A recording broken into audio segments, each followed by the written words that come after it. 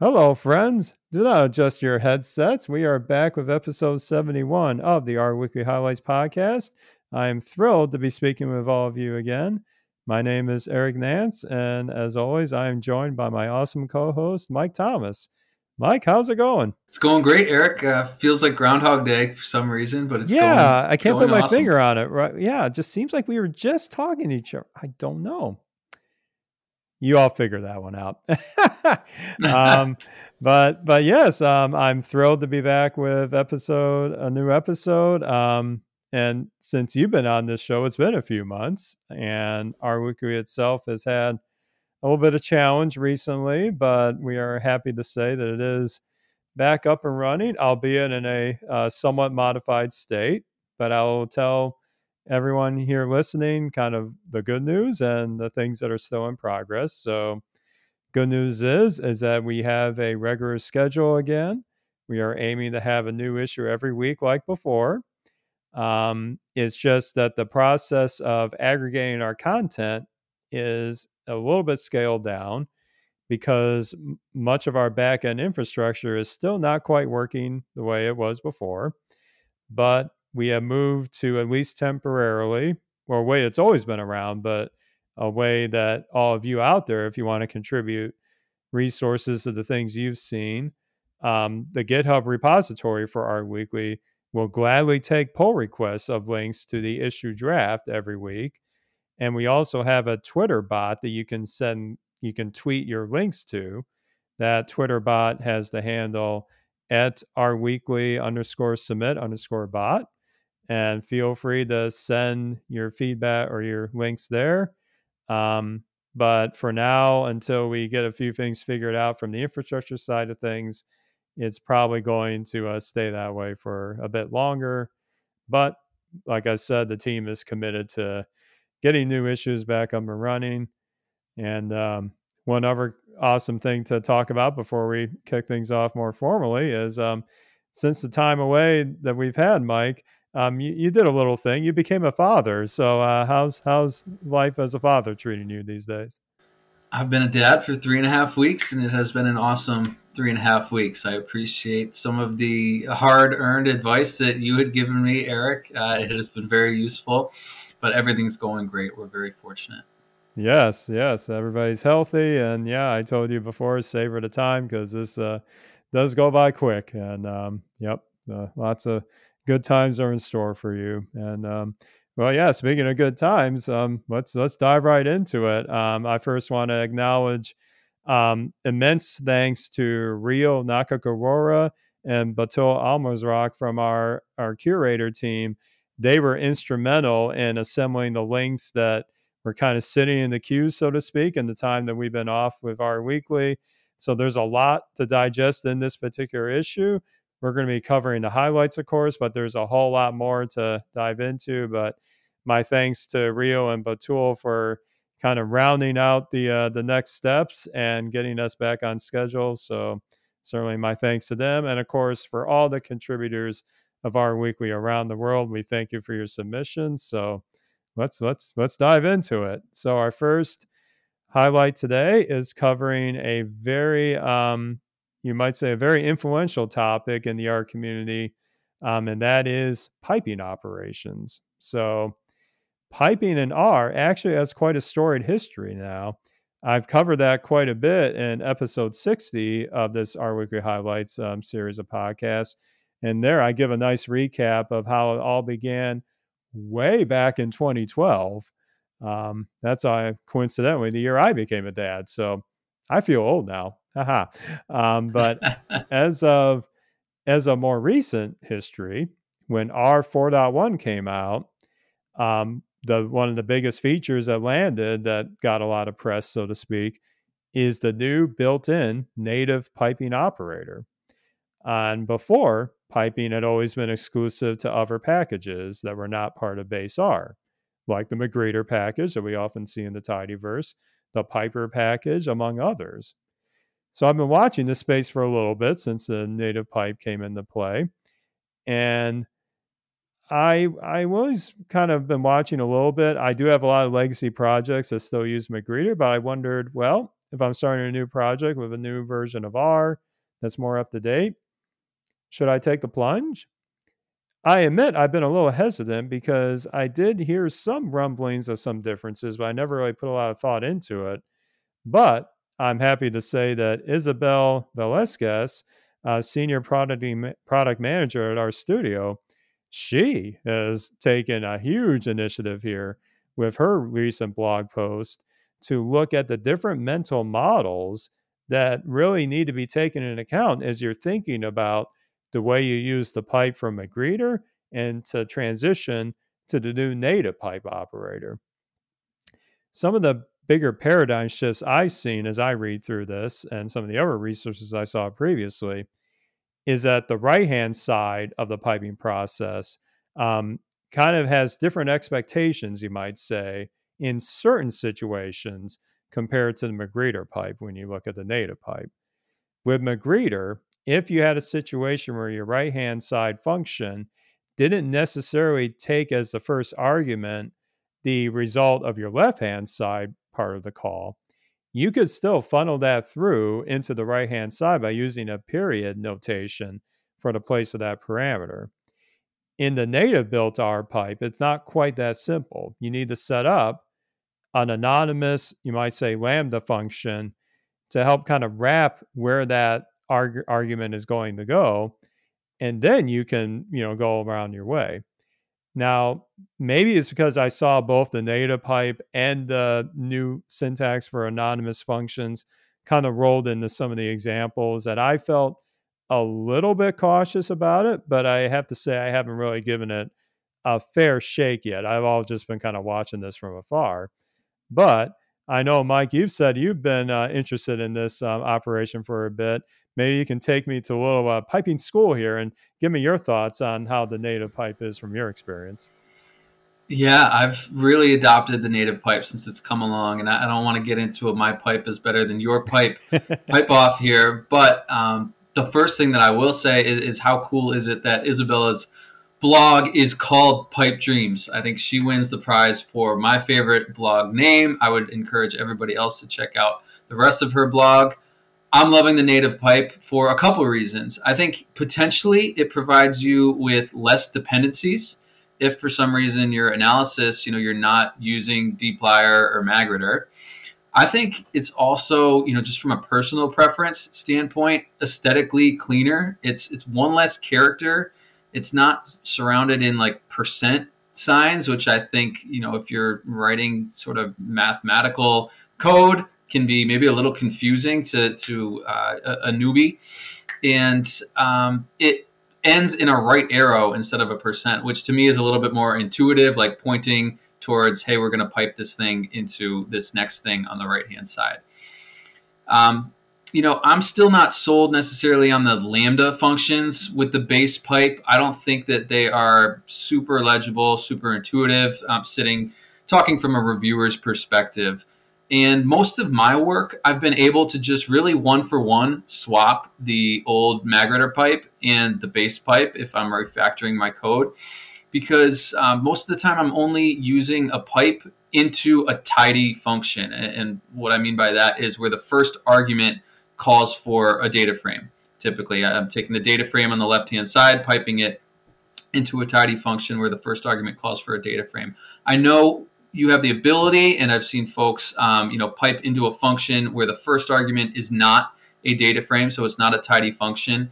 And, if you think of something like LM or GLM, where data is actually, the second or third argument in that function, you can use a period as sort of a placeholder to say, actually, I want that thing from the left-hand side of the pipe to be in this argument, not the first argument. I try to not do a lot of that. I think that it's a little confusing just for myself. That period kind of floating there by itself to me is I don't know, a little uncomfortable to look at. So I try not to do that. And because I don't have much of that going on in my code, that one-for-one swap between the Magrider pipe and the new base R pipe is pretty easy. I don't run into any issues there. I will point out as a tip to folks out there who are looking to adopt the new pipe and are maybe frustrated that they don't have a keyboard shortcut anymore, because they're used to having that nice keyboard shortcut for the Magritter pipe. You can actually just go into the global settings in RStudio and change the pipe keyboard shortcut, which on Windows is Control-Shift-M, to output the native pipe instead of the Magritter pipe. So that's a huge tip for me. Saves me a lot of typing. In this article, I also learned some crazy things. Isabel does a great job of really getting under the hood of both of these pipes and really talking about a lot of different ways that they compare and contrast. I learned that there is another operator, percent, $%, that can be used with more of those base ARG functions whose arguments look for a vector like you would get from df $column. I'm Oh, thinking sure. about the base plot function, right, where x calls for empty cars $, whatever column you want, and then on your y-axis, you have to say it over again, empty cars $, whatever the second column is. So if you actually use this other operator I'm talking about, you don't have to specify the data frame. It gives you sort of that Magritter experience, as opposed to a non-standard evaluation tidy column name with the typical Magritter pipe. So learned a lot. I've really appreciated this blog post. I think it's really timely. I haven't seen anybody really talking about comparing and contrasting these two pipes now that we do have the option between the two. Yeah, and yeah, kudos to Isabella for making this so clear and practical and approachable to us, for both those who may be new to even R in general, or learning about the pipe for the first time, or even the gray beards like me, so to speak, that have been using that Magritter pipe for so long. It's kind of hard to sometimes make that shift, but this is a great way to make that. And but that keyboard shortcut tip you made, that's so important, because sometimes you want to keep a somewhat similar paradigm in the way you execute these and the way you develop it, and little time saving things like that can really add up after a while. So kudos to having that as a configurable option in RStudio, and even other editors you can do a similar thing as well. Definitely. I can't take credit for that tip. I did see it on Twitter somewhere. We could maybe put in the show notes who pointed that one Oh, out. you bet. Absolutely. And us and the R Weekly highlights, team, we love to save time. We love to not have to do a lot of manual effort for this podcast production. Sometimes, we have little, things happen. But one thing that I've been really thinking about is bringing time savings and manual effort saving into my development work. And our last highlight today is going to be a great tool in that paradigm as well. Now, anytime I see a resource or a link come through R Weekly that's from the wonderful organization rOpenSci, I always perk up a lot, because we've discussed in the previous highlights some of the immense efforts they brought to the forefront to better the R community. We've talked about their very robust, transparent, and really leading standard of peer review of new packages that come into the rOpenSci umbrella. I've really enjoyed watching that from afar, as well as the way they share some of the specific tooling they've been creating, like even the R Universe, repository that's been open source recently, and also another tool that they developed for their internal package checks, which appropriately is a package called Package Check. And before, this has always been able to be run on a local R installation as a way to run the similar checks as what they would ask package authors to account for when they would submit a package for inclusion into rOpenSci. So this means that you, Mike, you could run this package check, set of checks on your local Windows install of R or whatever operating system you're on. I could run this on my fancy over-the-top Linux distribution. Checks are on my house here in my containers, but there's one issue with that. That's kind of the on your machine syndrome, right? I'm not going to be running those same checks that you check on that OS, environment. What if we had a way to take advantage of that, but in a much more automated and a high scale, fashion? Well, thanks to this recent post on the rOpenSci blog from Mark Padgham and Jacob Wojciech Jens, My apologies in advance for my terrible pronunciations. They have written a new post on their OpenSci blog that shared the exciting news that this package check set of checks can now be invoked directly as a GitHub action. GitHub Actions is a somewhat newer service offered within the GitHub, suite, who of course were acquired by Microsoft years ago. But it's basically a way for you to run at a key event in your repository, such as a push to a main branch, maybe a pull request to your repo, or some other event. You can execute system level commands in these custom containers that are spun up totally outside of you don't have to do anything for it. All you have to do is set up a YAML file that tells GitHub Actions what to do. So now the package check package comes with a convenient function called use GitHub Action Package Check to set up this bootstrapping for you. So when you commit that to your repo, and from that point on, you can have the same set of checks being run in GitHub Actions instead of just on your local machine, meaning that now you can set up kind of a checking matrix of like, I want to check this package on, Mac OS. I want to check it on Windows. I want to check it on different versions of Linux. You can now run that all in the cloud thanks to GitHub's infrastructure. So to me, this is already, awesome in and of itself. But the other part that really intrigued me was that you can now opt into integrations with your repository's issue tracker so that every time these checks are run, it can write an issue for you automatically with the summary results or even the more detailed checks themselves. So you can have this documented automatically for your reference or perhaps even references by other parts of your maybe a production pipeline. So I think this is a great win. As usual, rOpenSci is kind of leading the way to making some of these things happen and taking advantage of technology in this space. So, Mike, I know you like to bring automation and time savings in your efforts. Yeah, what's your take on this new capability with rOpenSci's package check? Absolutely. Love GitHub Actions to start with.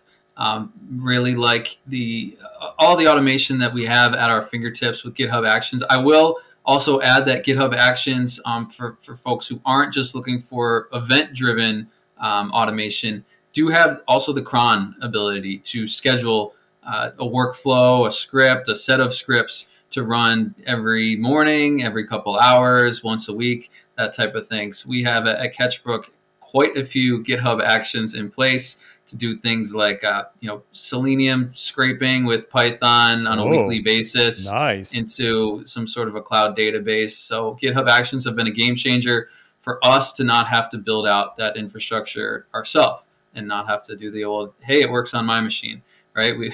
We can build something that's going to work everywhere. And that's kind of the whole idea behind what the package check project has tried to put together here. So my favorite part of the package check work that the rOpenSci folks have worked on is the ability to get a new badge in your README. Obviously, that's my favorite part. Everybody likes a nice green badge that turns green if your package checks pass. Another resource that I would point out that I think is fairly coupled in here is the rlib actions repository. So if you go to github.com/r-lib actions, that repository, you can see all of the awesome pre-baked GitHub actions that you can call right from your own GitHub repository workflow. I think it's so important to build these types of checks, around documentation, around ensuring that our unit tests pass into your development workflow. I continue to be so impressed by our rOpenSci's efforts to build these rigorous checks and balances into your package development. Otherwise, really, you have no way of knowing that your logic was definitely implemented correctly, or at least you don't have any sort of assurances, right? Maybe we can never know exactly for sure that this function implements exactly what we want it to, but we can at least write a bunch of tests around that to give ourselves a safety net. We're all human. Even the best data scientists will admit that they write a few bugs from time to time, except Eric. I can't count. That was a joke. for both of us in our. I can't count the number of times that I wrote a test that failed after I wrote the function, and I was like, I am 100% sure that I wrote this function perfectly. There's no way this test is going to fail. And then all of a sudden, 2 out of the 4 tests that I wrote failed, and I have to go back and refactor because something that was in my head didn't hit my keyboard correctly. And I was so grateful to those tests. That's the whole game, the whole game here. And I think it really highlights the importance of rigorous testing, rigorous checking, and the work that folks like Mark and Jacob, who are writing these GitHub Actions check logic for all of us to just easily use, so we don't have to hand spin this stuff ourselves. It can't be understated how important that is. I have no doubt that it's going to catch a lot of issues that, one, lead to better science, and two, save reviewers a lot of valuable time. It leads me to think about CRAN package submissions before DevTools was available, and you could run DevTools check, where I've submitted a package or two to CRAN and always spend a lot of time, catch a ton of things in that DevTools check that I had missed, that I know if I had to submit that to CRAN, that the volunteers would have just said, you should probably give up and go home. So, those are my thoughts. Eric, I think you were in the wild, wild west before DevTools existed and may have submitted or worked on some CRAN packages. Tell us Yes. about that. Yes, it was far different back then. All I had to go by was the official R manual. It comes of R itself, and the default R command check, which, boy, if you don't know how to interpret that, yeah, you're in for some learning the hard way, I guess. So I released a package to CRAN back in 2009, and I dare say it's a lot easier now to get a package bootstrap. And this is kind of a timely thing to think about because recently I was consulted at my company from some statisticians who had a series of functions in a folder that they've been running to make an analysis kind of routine. And they wanted other people to use it, but they kept just kind of passing the file back and forth. And I said, you've hit a great situation to create a new package. And they are intimidated at first. Like they're talented people, but they are scared about this. And I tried to say, well, let me help you. Let me point you to some resources to make this easier. First, DevTools, as you said, Mike, that is a fundamental pillar in this, but also things like Hadley Wickham and Jenny Bryan's R Packages book that break down the logical steps, not trying to hit you with deep, computer science theory or other DevOps principles. It's about creating a robust package, using the tooling, things to watch out for, eventually getting to release. I think it's far easier to get into that now and not feeling like you're climbing a mountain to get there, but you just take these small steps and they all add up. And once you get over that first package, or sometimes I would even feel this way about Shiny app development, getting that first one done, you are going to feel so much more confident, again, with the tooling and then the experience of going through that first one. So I often hear that case of people getting intimidated by it, but I think in today's day and age, use these resources like DevTools, like Package Check to your advantage to make this a lot easier for you. I think it's awesome that you were able to convince some folks that it's not too scary to create a package and that they had a perfect use case for it. We see that with some of our clients at Catchbook all the time. Folks think that the concept of building an R package is something that's really, really scary. But honestly, it's not just a ton of, like you said, computer science gobbledygook on top of your scripts. It's really things like documenting what each of these arguments in your function means. That's right. Something that's going to save you downstream later. It's writing unit tests to protect yourself and ensure that the logic that you had in your head came out correctly on the keyboard. It's mostly things like that actually just kind of build a lot of safety nets around what you're writing. And once you have that package built, it becomes so easy and so obvious, I think, as to why that was a good use case. Yeah. I hopefully I convinced them well. They haven't gotten back to me yet, but I'll keep watching it for it. But I definitely did my part to push those resources out there. And Yeah, and there's been other great resources shared in the art community about getting over that package hump. I think it's a valuable thing to go through, and yeah, the possibilities are endless after that. So, speaking of possibilities, boy, like I said, this issue is jam packed. We definitely have a lot more we could talk about. It's again accumulating a lot of what was happening previous to kind of our hiatus. So there's a lot thrown in there.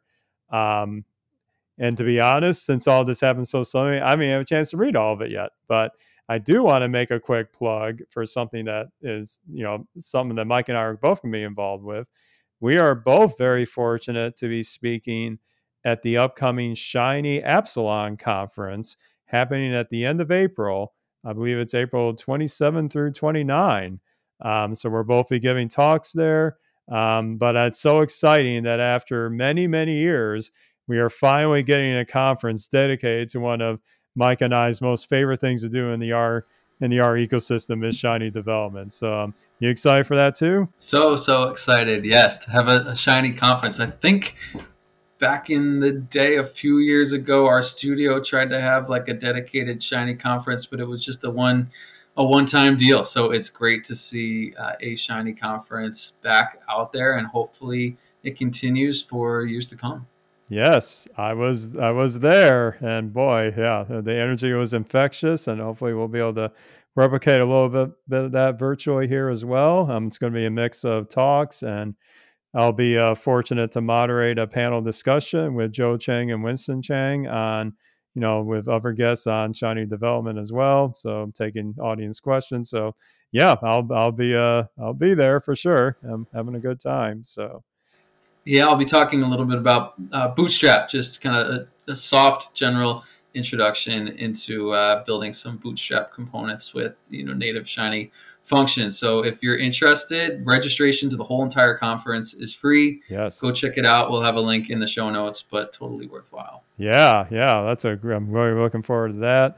I'm going to be having a little fun with my talk. I won't spoil it yet, but we'll have a good time with it. Yep. So, but yeah, and as I mentioned, our weekly is back to being regular, so we're going to be back at it here behind the mic, so to speak, and giving you our take on the highlights every single week. And if you want to know more, the best place to go is to at ourweekly.org. You'll find links to this issue and the back catalog as well, and links to this very podcast right at the top of the page. And again, our method of submitting resources is a little bit scaled down, but go ahead to visit the GitHub repository if you find a link to submit a pull request to, and also that Twitter bot that I mentioned earlier. So we'll definitely keep the engine going, even if we're running on a little bit different equipment now. We're gonna scale it up as we go further. So, Mike, where can people find out what you're up to on the interwebs these days? You can check me out on Twitter, Mike_Ketchbrook, KETCHBROOK. And let's not forget to mention, you were my latest guest on the Shiny Developer Series. First of two parts we released last week. And yeah, we had a lot of fun talking there, didn't we? Yes, thank you so much for having me again. Super excited to have been given the distinction of a guest on the Shiny Developer Series, which is something I've listened to for so long and really admired all the guests that you've had. So hopefully we were able to give the audience of the Shiny Dev Series some interesting things to pick up on from our work on the app that we talked about there. So definitely check that out on YouTube if you get a chance. All right. Well, that'll wrap it up for us. And thanks to everybody for listening. And yeah, we're happy to be back bringing our weekly highlights to you. And we will be back with another edition for episode 72 next week.